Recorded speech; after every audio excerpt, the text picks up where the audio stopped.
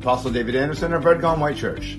The most immediate, best way for us to change the world is to focus on changing our little corner of the world, or more specifically by changing us, by changing what we can change. And in doing so, we will inspire change. We will become agents of change as others look at us and realize that they also can change, and we will cause a ripple effect.